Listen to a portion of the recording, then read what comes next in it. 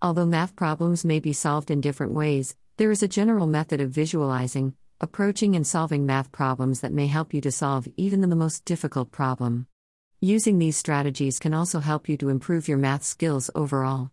Keep reading to learn about some of these math problem-solving strategies. Methods to solve hard math problems. 1. Identify the type of problem. 2. Read the problem carefully. 3. Paraphrase the problem. 4. Draw the problem. 5. Look for patterns. 6. Review your information. For those of you who get dizzy looking at this much text, you can jump to the YouTube video about how to solve hard math problems. In conclusion, if we go the wrong way around in these operations of addition, subtraction, multiplication, and division, we end up doing the process multiple times. This makes the process lengthy. Hence, we follow the standard direction and convention to make our life easier.